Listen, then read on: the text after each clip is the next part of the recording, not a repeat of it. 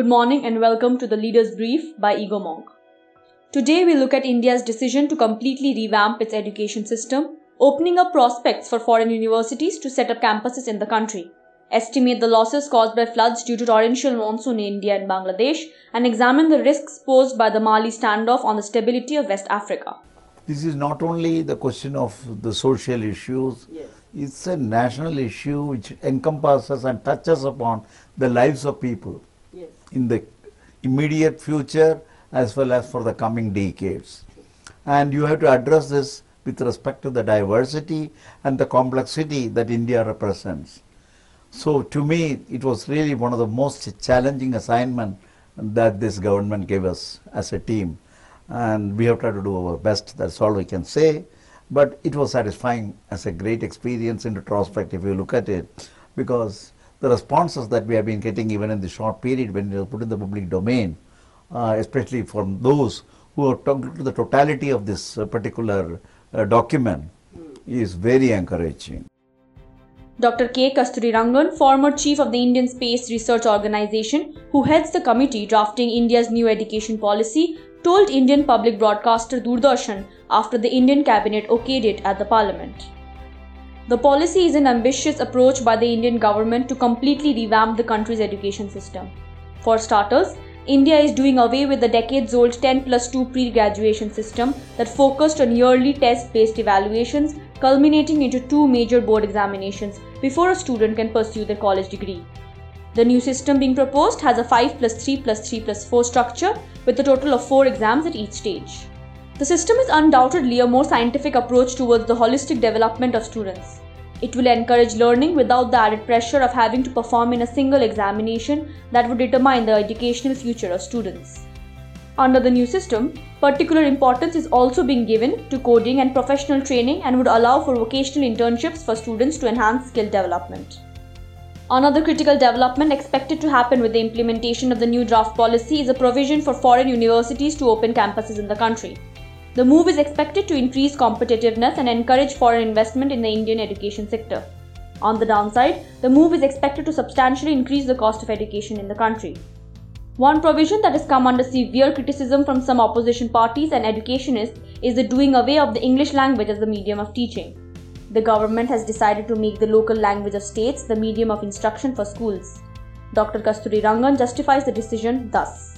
The language section, which is touched upon in this, not touched upon, which is elaborated in this particular document, really is a comprehensive account of what should be the policy for education, for teaching, for comprehension, and also learning the different languages. India is a multilingual state.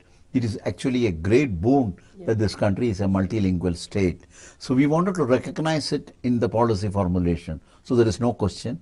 And there is this plurality about the society, which also we have to address. So keeping that in mind, we formulated the language part of the policy, duly taking into account the fact that the diversity has to be respected, the plurality has to be respected, and the states should be given that kind of a flexibility to choose the language in which they want to transact business.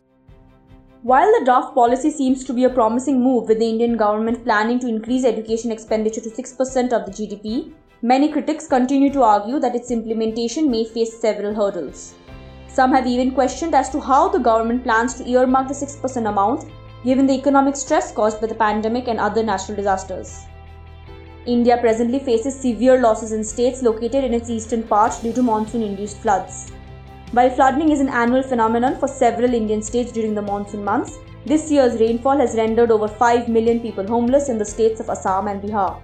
I am thankful to the people of Assam for their courageous effort fighting against COVID-19 as well as flood and erosion. This is the third wave of flood. In this situation, the people of Assam in the 28 districts, they have to suffer and they have lost their cultivable land, their household properties, and also more than 80 lives in both flood, erosion and landsliding. That was Assam Chief Minister Sarbanananda Sonowal after assessing the situation in his state 2 weeks ago. Last week, the number of people affected in Assam reduced from 1.7 million to 1.2 million as the state gradually moves towards recovery. The situation in Bihar, however, continues to worsen, with over 4 million people being affected and more than 100 being reported dead. Neighbouring country Bangladesh has been equally devastated by this year's monsoon rains, with almost 30% of its landmass submerged, affecting nearly 5 million people. Only a few months ago, the country was ravaged by a devastating cyclone, and with the COVID pandemic continuing to wreak havoc, Dhaka is now in dire need of significant humanitarian aid. Climate experts expect the deluge to continue through August. While Southeast Asia battles natural disasters, West Africa is on the brink of a crisis due to the deteriorating political situation in Mali. We came here to meet President Ibrahim Boubacar Keïta as state leaders of the ECOWAS, and also to meet all parties concerned in order to bring back peace to the region and ensure that Mali restarts its work towards ensuring stability of the country and the entire sub-region.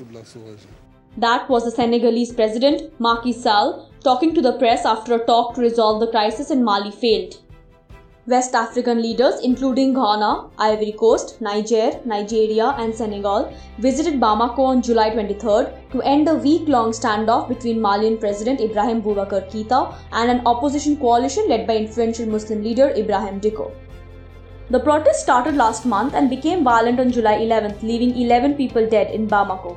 The opposition coalition has been demanding the resignation of Keïta over several allegations that range from corruption to Mali's economic woes. The immediate reason that sparked off the protests was a decision by the Constitutional Court in April to overturn the results of the parliamentary polls for 31 seats, allowing candidates from Keïta's party to get re-elected. The meeting between the African leaders yielded no results, and the situation in Mali continues to remain tense. The meeting was preceded by an ECOWAS mission led by former Nigerian President Goodluck Jonathan that had proposed the setting up of a government of national unity that would include members of the opposition and civil society groups. However, the opposition's primary demand remains the resignation of Keïta, a point they seem unwilling to compromise. The situation in Mali is of growing concern for all neighbouring West African countries as it allows for several armed groups to gain strength in the country, threatening insurgencies in the entire region. The effects are likely to ripple into Europe as well, and global leaders are also trying hard to mediate a resolution to the crisis. The question now remains on whether Malian president will be forced to step down. That is all for today. Thank you for listening. Tune in to Egomong to stay updated on the latest happenings and their impact on global trade, technology and innovation. Egomong helps you make sense of change.